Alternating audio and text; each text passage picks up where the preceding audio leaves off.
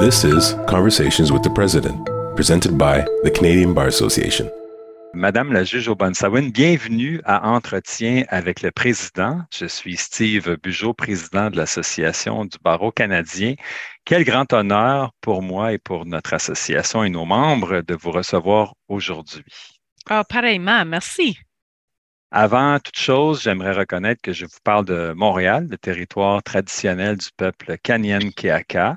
Montréal a aussi été un lieu de rencontres diplomatiques avec d'autres Premières Nations autochtones, les Iroquois, Algonquiens, Anishinaabe, Atikamekw, Huron-Wendat et aussi les Abénaquis, votre nation qui se trouve sur la rive sud du fleuve du Saint-Laurent, où j'ai ma résidence. Donc, à chaque fois que je fais une réunion, une conférence à partir des cantons de l'Est, je rends hommage à votre communauté. Ah, merci.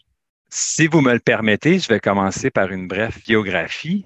Donc, vous êtes né à Anmur, qui est maintenant un quartier de Sudbury, mais qui était un village ou une municipalité séparée qui se trouve dans le nord de l'Ontario, très francophone. Vous êtes franco-ontarienne et vous êtes membre, comme je l'ai dit, de la Première Nation d'Odanak, qui est située sur la rive est de la rivière Saint-François. Pour ceux qui ne savent pas c'est où, c'est tout près de Sorel, dans la province de Québec.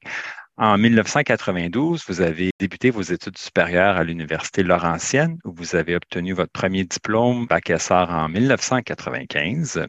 Vous avez ensuite été admise au programme français de Common Law à l'Université d'Ottawa, que vous avez complété en 1998. Et vous avez été admise au barreau du Haut-Canada, c'était alors le nom, en 2000. Vous avez obtenu une maîtrise en droit de la faculté de droit d'Osgoode Hall en 2014 et aussi un doctorat de dernier niveau d'études universitaires de l'Université d'Ottawa récemment, en février 2022. Vous n'avez pas peur des défis alors que vous siégiez à la Cour supérieure de l'Ontario. Et enfin, en 2020, vous avez aussi obtenu un certificat d'Abénaquis du Middlebury College. C'est bien celui qui est au Vermont, c'est ça? Oui. Exact. Au cours de votre carrière d'avocate, avant d'être juge, vous avez travaillé au service juridique de la Gendarmerie royale du Canada ainsi qu'à Poste Canada. Vous vous êtes spécialisé en droit du travail et de l'emploi, droit de la personne et droit de la protection de la vie privée. Ce n'est qu'un sommaire. Vous êtes l'auteur de plusieurs publications importantes. En 2017, vous avez été nommé juge à la Cour supérieure de l'Ontario à Ottawa. Et le 1er septembre 2022, vous avez été nommé à la Cour suprême du Canada. Ma première question pour vous, comment allez-vous, Madame la juge O'Bonsawin? Oh, moi, je vais super bien. Je dois dire, je marche encore sur un nuage, même il y a 8 mois depuis ma nomination. C'est incroyable d'encore penser que je travaille comme juge à la Cour suprême du Canada. C'est épatant.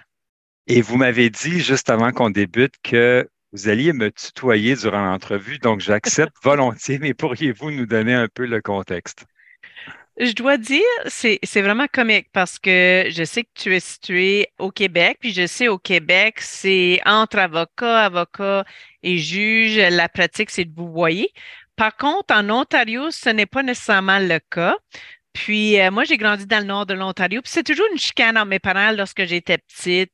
Mon père était de la vieille façon, il disait, ah, tu sais, on va vous voyer les aînés. Ma mère disait, non, non, nous sommes une famille moderne et on ne vous voit personne.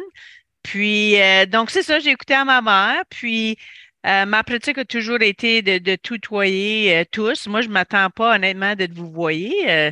J'ai été élevée d'une telle façon. Donc, lorsque je tutoie les avocats, ce n'est pas vraiment à 100%, ce n'est pas hors de manque de respect. C'est vraiment une question, comme franco-ontarienne, c'est pas nécessairement la norme. Puis, je m'y tiens pas. Alors, le contexte est fait et je vous confirme aussi qu'en Gaspésie et au Nouveau-Brunswick, on retrouve aussi ça dans la langue française, là, l'usage du tu, qui apporte une familiarité puis une chaleur aussi importante dans les relations. Ben, je suis contente d'attendre cette approche-là, parce qu'il n'y en a pas tous qui sont nécessairement d'accord avec mon approche, mais c'est correct. Voilà, ça fait partie de la diversité. Donc, vous nous disiez que vous êtes toujours sur un nuage, donc Oui. je vois que c'est positif. Alors, pourriez-vous nous dire comment se passent vos 8 prochains mois? Avez-vous trouvé votre rythme et votre air d'aller dans ces nouvelles fonctions-là? Je crois que oui. Je vais être honnête, au début, septembre, décembre, c'était plus difficile. c'était difficile parce que tout d'un coup, moi, j'étais habituée, j'entendais des audiences, j'ai déjà mes décisions très rapidement. Puis là, maintenant, c'est vraiment différent parce que là, je suis d'un mariage préarrangé avec 8 autres. Donc, entendre une audience, puis par la suite, rédiger les motifs. La circulation, ça prend du temps. Donc là, je suis en train de travailler sur ma patience. Je m'en viens meilleure. Mais puis aussi, juste à savoir comment utiliser les auxiliaires. Lorsque j'étais à cours supérieure, nous y étions environ, je sais pas, 90, 100. Puis nous avions 3 auxiliaires. Puis maintenant, je n'ai 4 juste à moi. Donc, c'est vraiment quelque chose de différent. Mais j'ai trouvé les premiers mois, c'était un apprentissage. Depuis Noël, mon équipe travaille bien ensemble, puis on a une meilleure idée comment on travaille ensemble. Puis moi aussi, je suis meilleure tu sais, m'organiser pour mes dossiers, les audiences. Donc, j'ai vraiment fait une belle progression. Félicitations. Et pouvez-vous justement nous donner un peu plus de détails? Je sais que la Cour est très soucieuse de communiquer, de démystifier un peu son processus. Donc, sans rien nous révéler de confidentiel, mais nous parler un peu du processus décisionnel, puis de l'obligation justement que vous avez dans cette Cour-là, qui n'était pas le cas en Cour supérieure, de discuter, d'échanger sur vos points de vue pour en venir à idéalement un jugement unanime, mais sinon un jugement divisé. Donc, c'est ça. Nous recevons les documents de 2 façons, électronique et aussi en papier. Moi, je travaille beaucoup de façon plus électronique, donc je vais réviser mes documents. Puis par la suite, souvent à cause, nous avions maintenant juste un écran en salle de cours. Moi, j'étais habituée auparavant d'avoir 3 écrans. Donc, ma façon a changé un peu. Donc, là, je vais imprimer qu'est-ce que j'ai surligné, par exemple, faire mes notes d'une façon électronique. Je vais imprimer une copie papier parce que j'ai pas tous les écrans que j'avais auparavant. Mhm. Puis, par la suite, une fois que nous avons fini l'audience, on va dans notre salle de délibéré. Nous avons vraiment une bonne discussion active. Puis, c'est pas, auparavant, je crois, il y a quand même un bout, c'était toujours la bébé juge, la dernière arrivée qui parlait en premier. Ce n'est plus le cas. Donc, c'est vraiment juste par portée de levée de main. Puis, on va suivre la séquence jusqu'à temps que tout le monde ait eu l'opportunité de partager leur point de vue. Puis ensuite, là, nous allons dire oui, est-ce qu'on accueille, rejette l'appel. Puis ensuite, le juge en chef va demander s'il y a des volontaires ou des bénévoles, je devrais dire, pour rédiger la décision. Puis ensuite, comme vous savez, on est sur des séquences de 2 semaines, 2 semaines. Puis, le deuxième vendredi de notre séquence, le juge en chef envoie le mémo avec l'identification des juges qui sont responsables pour écrire les décisions. Merci beaucoup, c'est très instructif. Et une question que je n'avais pas préparée, mais avez-vous siégé sur des demandes d'autorisation ou là, ou c'est un Oui, rôle différent? Et puis, comment vous trouvez l'expérience? c'est vraiment différent. C'est tout par papier. Nous sommes regroupés en 3. Donc, moi, je vais réviser avec 2 confrères.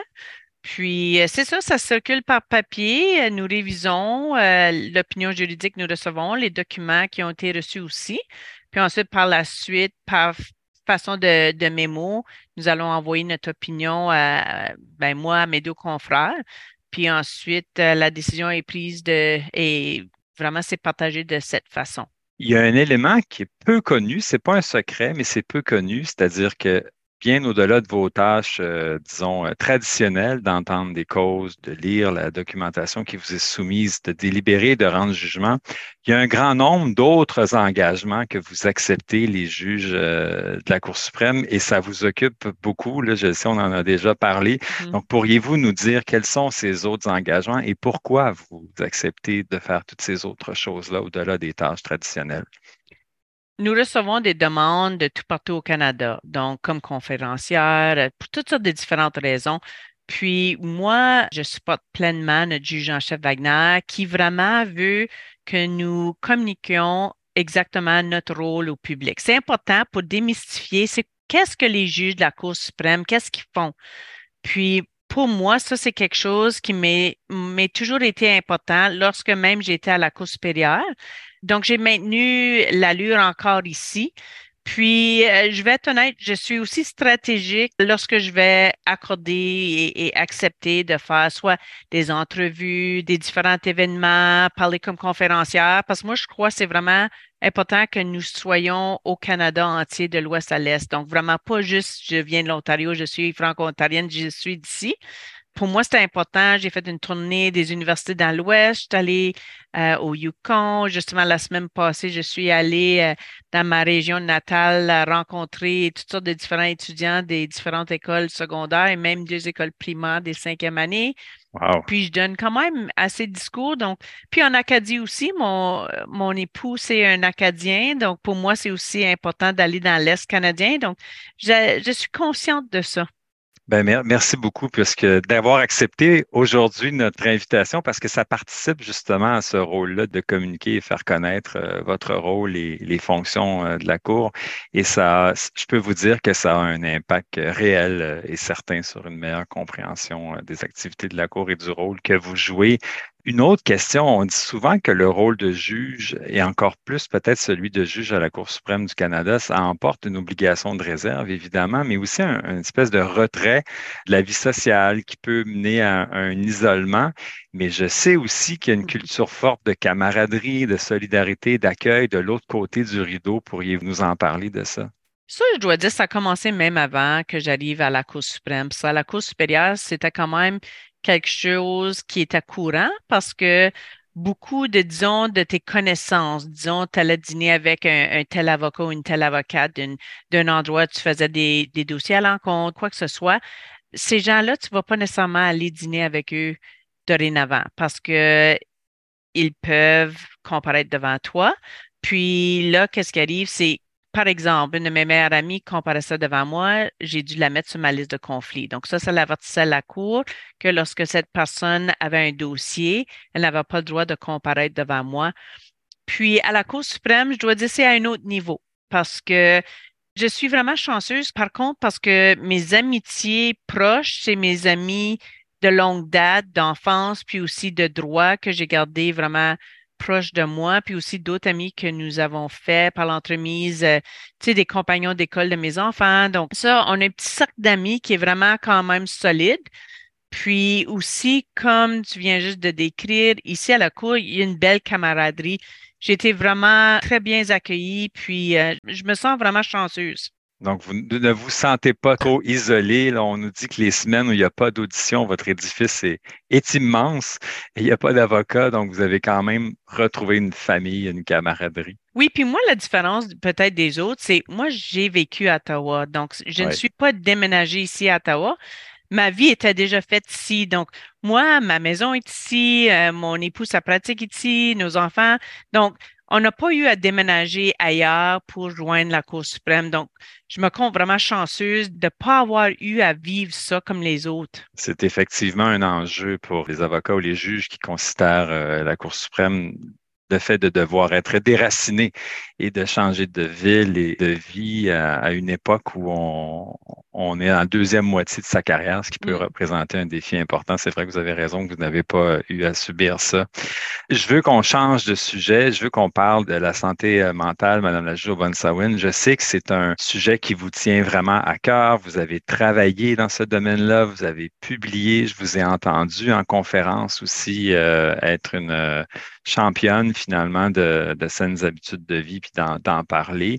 Puis au moment d'enregistrer cet épisode-là de Balado, nous sommes dans la semaine de la santé mentale au Canada, donc c'est particulièrement pertinent. Je sais aussi que vous connaissez les données qui ont été recueillies dans l'étude nationale sur le bien-être psychologique des juristes publiée par la professeure Cadieux de l'Université de Sherbrooke que l'Association du barreau canadien et la Fédération des ordres professionnels de juristes du Canada ont commandité et commandé. Une des données les plus troublantes révélées dans cette étude-là, c'est que d'une part, je nous inclus, là, nous tous, la communauté juridique, nous souffrons énormément de problèmes de santé mentale. Mais de l'autre côté, il y a une hésitation importante. Là. Plus de la moitié des gens qui ont été sondés, là, c'est plus de 7000 juristes, hésitent énormément à aller chercher de l'aide. Donc, il y a un grand tabou qui existe. C'est une grande question que j'ai pour vous. Donc, quelles sont les causes là, de tout ça? Puis ensuite, on parlera des solutions, selon vous. Moi, par exemple, lorsque j'ai commencé à pratiquer dans l'année 2000, ça se parlait pas de la santé mentale. Quelqu'un dans le milieu du travail avait des problèmes de santé mentale, était absent. L'employeur disait, OK, viens, prends tes médicaments, viens travailler. Donc, il n'y avait vraiment pas de bonnes connaissances au sujet comment traiter avec des employés qui avaient besoin des méthodes pour les accommoder, parce que c'est pas évident pour certaines personnes d'avoir un rythme plus régulier de travail, etc. Mais j'ai trouvé, lorsque j'ai joint les services juridiques du Centre Royal, les choses ont vraiment, pour moi, éclairci. Parce que là, il y a eu Bell Let's Talk, les gens ont commencé plus d'en parler. Auparavant, il y avait vraiment, comme je trouve, une honte de parler du fait que la personne souffrait des effets de santé mentale. Mhm. Puis, j'ai vraiment vu un épanouissement. Souvent, moi, je vais parler, comme tu viens de mentionner, comme conférencière au sujet de la santé mentale puis l'impact sur nos vies. Puis, là, maintenant, on en parle. 50% de notre population souffre d'un effet de santé mentale. Donc, c'est soit nous-mêmes, c'est nos frères, sœurs, parents, nos enfants, membres de nos familles, des collègues. On est tous touchés, soit directement ou indirectement. Puis, le plus qu'on en parle, le mieux que ça va être, que les gens vont se sentir à l'aise d'en discuter. Donc, pour moi, c'est vraiment important d'être championne puis d'en parler pour que les autres puissent savoir, OK, c'est pas du tabou, c'est pas quelque chose qui doit être caché. J'en profite pour vous remercier, Madame la juge O'Bonsawin, de le faire, puisque je crois beaucoup qu'une partie de la solution, c'est de créer un espace pour que les gens puissent s'exprimer. Il y a beaucoup de situations où si les gens demandaient de l'aide plus tôt, ils pourraient obtenir un meilleur résultat, puis Mhm, obtenir des soins, puis des services qui sont disponibles. Puis à l'inverse, quand on attend trop tard, on se retrouve parfois dans une situation difficile qui peut être irrémédiable.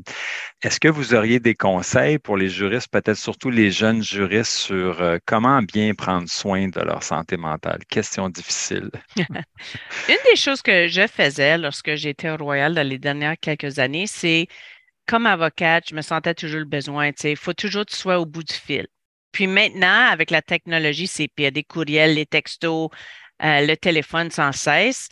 Lorsque j'étais au Royal, qu'est-ce que je faisais? C'est les courriels, moi, après 6 heures, je disais à mes clients, moi, je réponds pas à personne.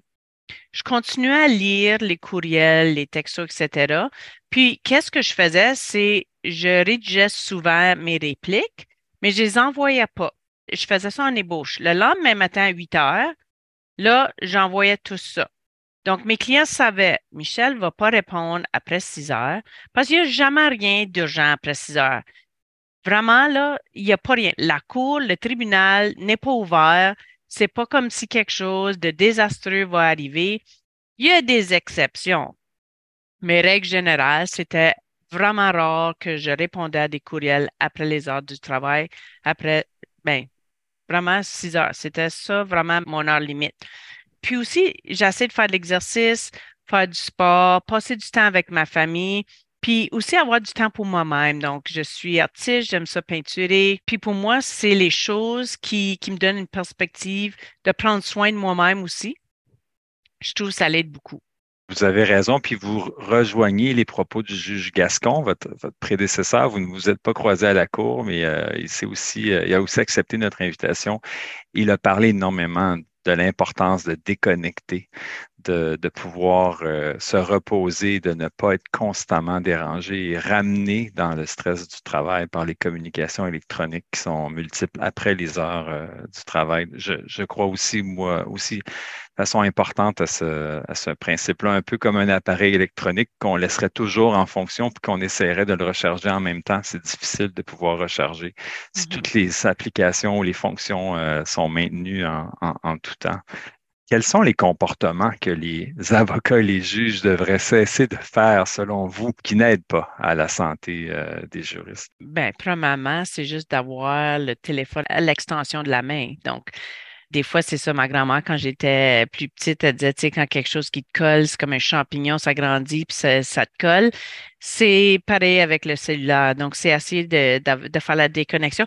Puis, je dois dire, mon époux écouterait cette balado, puis il dirait, ah, Michel, t'es vraiment pas trop bonne à le faire des fois. Donc, je suis pas la femme parfaite, loin de là. Mais, tu sais, essayer d'être conscient de ce fait-là, ça l'aide. Est-ce que les juges sont épargnés par les statistiques qu'on voit dans l'étude nationale? Sentez-vous à l'aise de répondre à cette question-là? Je dirais probablement absolument pas, parce que les statistiques sont vraiment globales, ça s'applique à tous et toutes. Moi, je connais plusieurs personnes qui souffrent d'anxiété, de dépression, qui travaillent dans notre milieu, puis c'est pas juste des avocates et avocats, c'est des juges, donc ça touche vraiment, ça fait pas de différence à quel palier ou à quel niveau que nous sommes, ça touche tout le monde, soit direct ou indirectement. Donc, la solution doit venir d'un dialogue de tous les acteurs du système judiciaire. J'aimerais vous amener sur un autre sujet important qui vous tient aussi à cœur, je le sais, la diversité à la magistrature. Mais avant, peut-être de reculer un peu puis de dire à nos auditeurs, qu'est-ce qui vous a intéressé au droit au départ? Donc, vous étiez une jeune femme, vous aviez complété déjà un baccalauréat à l'Université Laurentienne et là, vous lancez dans les études du droit. D'où vous venait cet intérêt? Moi, c'est vraiment drôle. Je me suis souvent fait demander cette question, puis ma réponse est toujours la même. C'était inné. Donc, dans ma famille, je viens pas d'une famille de professionnels, pas d'avocates, pas de, tu sais, de médecins, etc. Mon père était mineur, mes oncles étaient des mineurs, c'était vraiment de classe moyenne. Puis, je sais vraiment pas. Je sais juste qu'à l'âge de 9 ans, j'ai décidé que j'allais être avocate. J'ai fait l'annonce à mes parents, puis Wow! ça y est, c'est ça que c'était. C'est quand même tôt dans Oui, votre... puis je sais vraiment pas pourquoi, c'était juste, c'est ça que c'était. C'était une bonne idée puisque ça vous a amené à des sommets de la profession juridique. Est-ce que vous pourriez partager avec nous des défis, des obstacles que vous avez rencontrés dans votre carrière juridique, que vous aimeriez partager, puis aussi les alliés, les mentors, les gens qui Mhm. vous ont aidé dans ces défis-là? J'ai commencé en droit du travail, j'étais jeune, puis j'avais de l'âge jeune. Donc ça, c'est un défi en soi de l'âge jeune, parce que des fois, dans un milieu industriel, la petite jeune qui arrive, il y a des fois un manque de respect. Puis j'ai trouvé ça difficile au début de ma carrière.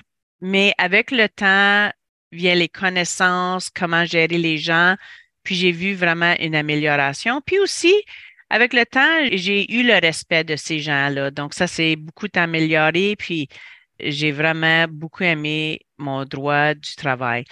À part de ça, il n'y a pas quelque chose de particulier, de quelque chose de néfaste ou de négatif qui m'est arrivé. J'étais vraiment chanceuse, puis j'étais vraiment bien entourée. Tout au long de ma carrière, j'ai eu des mentors exceptionnels à tous les niveaux. Ça a commencé au secondaire avec une enseignante exceptionnelle, Claire Fournier, que j'avais, qui m'a toujours supportée. Puis en passant, une petite anecdote, la journée de ma cérémonie de bienvenue, le 28 novembre, je l'avais invitée. Puis elle m'a apporté un morceau de papier et j'ai ouvert le papier, puis c'était dans mon écriture. En 11e année, elle nous avait tous demandé de rédiger une page pour dire qui nous étions, puis qu'est-ce qu'on voulait faire comme carrière. Puis j'ai parlé de moi-même, puis le fait que je voulais devenir avocate. Puis imagine toutes ces années-là plus tard, elle me redonnait cette lettre. C'était Elle l'avait exceptionnel. conservé. Oui, donc il y avait elle, puis lorsque j'étais à Post Canada, moi, le droit du travail, c'était pas quelque chose que je m'y connaissais. Donc, John Devine, Phil Dempsey m'ont pris sous leurs ailes. Lorsque je suis arrivée au Royal, la santé mentale encore, puis qu'est-ce que je vais partager avec les avocats et avocates, c'est que ça ne va pas de différence à quel niveau nous sommes dans notre carrière. Si on change de milieu, c'est toujours important de se trouver un mentor qui peut vraiment nous initier, nous apprendre, parce que moi, en santé mentale, c'était de l'inconnu. Donc, quelqu'un de BLG, Barb Walker Renshaw, même chose. C'était quelqu'un que j'ai beaucoup appris d'elle. Puis, lorsque j'étais vraiment à un endroit, j'étais pas sûre. Est-ce que je finis mon doctorat? Est-ce que je le continue? J'avais commencé mon doctorat avant d'être nommé juge. J'ai pris une pause pour quelques années. Puis là, je me demandais d'où est-ce que je retourne. J'avais écrit à notre ancienne juge en chef, Beverly McLaughlin, que je connaissais. Pas super bien, mais je me suis dit, je vais m'essayer. J'ai envoyé un courriel pour lui demander ses conseils, puis elle m'a donné vraiment des bons conseils. Puis c'est vraiment elle, puis ses conseils qui m'ont mené de retourner et compléter mon doctorat dans les 3 dernières années lorsque j'étais juge à la Cour supérieure. Puis en dernier lieu, Murray Sinclair était exceptionnel comme mentor, mais faut pas que j'oublie ma famille. Dorénavant, en premier lieu, mon époux me supportait tout le long de ma carrière, même lorsque nous étions jeunes étudiants en droit, puis mes parents, puis ma grand-mère tout au long de ma vie. Donc, j'étais vraiment bien entourée, puis je me sens vraiment exceptionnellement chanceuse d'avoir eu ces gens-là dans ma vie. Merci beaucoup de partager ces anecdotes-là et ces éléments-là de votre vie personnelle. C'est très précieux. Puis je suis convaincu que nos auditeurs vont adorer. Je crois moi aussi que ça prend. Il faut pas avoir peur de demander de l'aide et de demander à ceux qui ont passé avant nous, ou qui en savent un peu plus que nous, de nous partager leur truc du métier parce que ça fait une grande, grande différence Mhm. dans notre succès. Et qu'est-ce qui vous a amené à vous intéresser à un certain moment de votre carrière d'avocate qui allait très bien à la magistrature? Lorsque j'étais en droit dans le cours de législation en première année, quelqu'un du bureau du commissaire était venu. Je me rappelle pas si c'était le commissaire ou quelqu'un de son bureau, mais nous expliquer comment est-ce qu'on devenait juge. C'est les prérequis d'avoir 10 ans de service comme avocate, ensuite avoir une bonne réputation, etc. Puis, par la suite, à la fin, quelqu'un a demandé, mais c'est qui la candidate parfaite? Puis il a répondu une femme bilingue autochtone. Puis j'ai pensé, oh my God, c'est moi. J'aurais jamais même pensé d'avoir un futur possible comme juge. Puis c'est vraiment là où ça a commencé. Puis lorsque je suis devenue avocate, je me faisais des plans quinquennales. Donc aux 5 ans, je faisais une révision où j'étais dans ma carrière, où je voulais aller, avec le but ultime, espérant d'un jour, je m'étais dit dans ma cinquantaine, un petit peu plus de cheveux blancs, d'être juge. Donc, lorsque j'avais 42 ans, j'avais été approchée pour me demander si j'étais intéressée de faire demande à Ottawa par quelques juges que je connaissais, puis d'autres gens. Puis, j'étais pas certaine. Est-ce qu'à 42 ans, c'était le temps Mhm. propice? Puis, vraiment, j'ai eu du bon support. J'ai fait demande en octobre 2016. Puis, c'est ça, dans le mois de mai 2017, je venais juste d'avoir 43 ans. Puis, j'ai été nommée comme juge à la Cour supérieure. Donc, c'était quand même comme un rêve pour moi, absolument. C'est une belle réalisation. Donc, le commissaire a semé en quelque sorte une graine qui a germé, qui Oui. vous a suivi dans votre esprit tout au long. Donc, de là, l'importance d'aller à la rencontre finalement de tous les candidats et d'ouvrir la porte, puis de créer cette possibilité-là dans l'esprit des étudiants en droit parce qu'on voit que ça peut avoir un impact. Je change de sujet. J'ai eu le privilège de vous entendre l'automne dernier vous adresser lors de la réunion annuelle du barreau autochtone à Montréal. Et j'ai été témoin, j'ai vu l'émerveillement dans les yeux des jeunes juristes autochtones de vous voir comme modèle de toute une communauté. Puis j'ai vu la fierté. Puis je les ai vus échanger avec vous aussi dans les médias sociaux, là. Il y a eu plusieurs publications. C'était vraiment un événement heureux.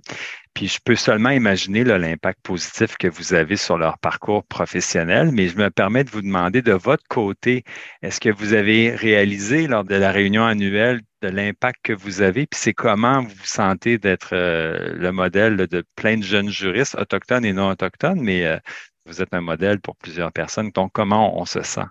Une grande fierté parce que j'espère d'avoir un impact positif sur la vie des autres. J'espère d'inspirer les gens pour que, surtout les jeunes filles qui viennent soit d'un endroit dans le nord comme moi, qui viennent d'une Première Nation isolée, d'un endroit défavorisé comme d'autres, juste que n'importe qui peut s'y rendre avec la persévérance et un bon support, puis le vouloir. Puis j'ai vraiment vu l'impact à cette conférence. Puis ça m'a grandement touchée. Toutes les jeunes femmes qui sont venues, les jeunes hommes aussi qui sont venus juste me parler de leur parcours, puis aussi qu'ils puissent voir que quelqu'un comme nous, on peut se rendre à ce palier-là à la Cour suprême. Donc, c'est vraiment pour moi une grande, grande fierté. Je n'ai pas de statistiques, mais j'ai été moi-même aussi très émerveillé, impressionné de la jeune génération de juristes. J'ai vu un grand nombre de jeunes juristes autochtones de différents milieux, de différentes provinces. Il me semblait y avoir une grande vivacité puis une grande relève. Puis je ne sais pas si vous voulez vous exprimer sur ça puis sur ce que ça nous dit là, sur l'avenir des communautés puis de leur représentation. Donc, la possibilité de pouvoir aussi se faire représenter par des gens de leur communauté, ce qui me paraît très important aussi. Comme personne autochtone, je pense, nous reconnaissons tous que l'éducation est vraiment la clé, puis la clé du succès. Puis, on le voit beaucoup, les gens qui vont partir des Premières Nations pour s'établir dans des plus grandes villes, pour aller soit collège, université, pour acquérir cette connaissance, l'apprentissage, ces expériences de travail-là, puis pour s'épanouir. Donc, je le vois. Puis j'étais vraiment émerveillée de voir le grand nombre de jeunes à cette conférence. Moi, c'était exceptionnel. Puis je me sens vraiment à bonne main avec les générations qui s'en viennent derrière nous. C'est très, très, très positif. Est-ce que vous auriez des conseils à leur intention, pas à l'intention de tous les jeunes juristes au Canada? Moi, je vais te donner les deux conseils que et John Devine m'avaient partagés. Puis c'était deux choses. La première, puis ça, je le partage avec tous ceux que je fais du mentorat. La première, c'est avoir une bonne réputation. Nous en avons seulement une, puis il faut la garder, puis s'assurer qu'elle est bonne. Donc, aux plus jeunes, je dis constamment, et même à mes enfants, puis des fois, ils se roulent les yeux, mais quand même, avec toute la technologie, il faut être conscient de qu'est-ce qu'on écrit, qu'est-ce qu'on émet sur l'Internet. Parce que je leur dis tout le temps, plus tard, quand on va postuler pour quelque chose, ils vont vérifier c'est qui es-tu, qu'est-ce que tu fais en ligne, es-tu une personne noble, es-tu sage, as-tu une bonne intégrité ou es-tu quelqu'un de négatif? Puis d'être vraiment conscient, surtout les jeunes avocats et avocates qui commencent, parce que des fois, on est dans des milieux qui sont combatifs, c'est pas facile. Puis des fois, d'être négatif, c'est plus facile que d'être une personne positive, mais de garder en tête que notre intégrité, nous l'avons juste une fois. Puis une fois qu'on l'est perdu, c'est vraiment perdu à toujours. Donc, d'être vraiment conscient de comment on transige avec tout le monde. Ceux qui sont de l'autre côté, mais aussi nos collègues, même les membres de notre cercle et notre milieu de travail. L'autre chose pour les plaideurs, c'est vraiment le dossier, quand tu vas le préparer, prépare-le comme c'est ton premier. Puis ça veut dire connais tous tes faits, connais tous les arguments, connais les arguments, les contre-arguments, connais tes faiblesses, sois prête à les répondre. Parce que au début, on a moins de connaissances comme avocate et avocat, mais le plus qu'on se prépare et on connaît le dossier, ça nous met dans un avantage. Tandis que si on n'est pas prêt, on ne connaît pas le dossier, ben le désavantage est vraiment clair. Donc, c'est vraiment les deux conseils que je partage très souvent avec les débutantes et débutants. Je vous remercie beaucoup, Madame la juge Aubin-Sawin. Ce sont d'excellents conseils que je reçois également. Ils sont bons pour tout le monde. Je pense qu'on approche du temps que nous avions. Est-ce que vous avez un mot de la fin ou il y a quelque chose que vous aimeriez partager avec nos membres, nos auditeurs? J'aimerais juste remercier tous ceux qui m'ont supporté. J'ai été tellement chanceuse avec ce processus parce que c'est pas facile de passer à travers cette demande. Puis j'ai été vraiment encouragée, supportée. Puis je veux remercier ceux qui écoutent, qui m'ont lancé des mots positifs parce que des fois, c'est pas toujours positif qu'est-ce qu'on entend. Puis je suis vraiment reconnaissante. Puis je suis vraiment fière d'être ici, mais c'est les gens qui m'ont entourée puis qui m'ont supporté, qui m'ont permis d'être ici. Je ne suis pas arrivée à la Cour suprême seule. Puis, je veux juste que, tu sais, être consciente de ce fait-là, puis de vous remercier tous et toutes. Ben, je vous remercie, vous, Madame la juge Aubin-Sawin. Je n'oserais pas vous tutoyer, mais pour qui vous êtes, pour avoir accepté aussi cette charge importante qui est lourde, qui demande d'énormes sacrifices, puis qui continue d'en demander. Puis vous êtes là aussi pour de nombreuses années, je l'espère. Vous jouez un rôle important. Comme on le dit, vous êtes un modèle aussi pour un grand nombre de Canadiens et de Canadiennes. Donc, je tiens à vous remercier au nom de notre association et de nos membres, et enfin d'avoir accepté de nous parler pendant quelques minutes aujourd'hui. C'était une discussion passionnante, intéressante, et j'ai bien hâte que nos auditeurs puissent l'entendre. Merci, Uliuni. This is Conversations with the President, presented by the Canadian Bar Association.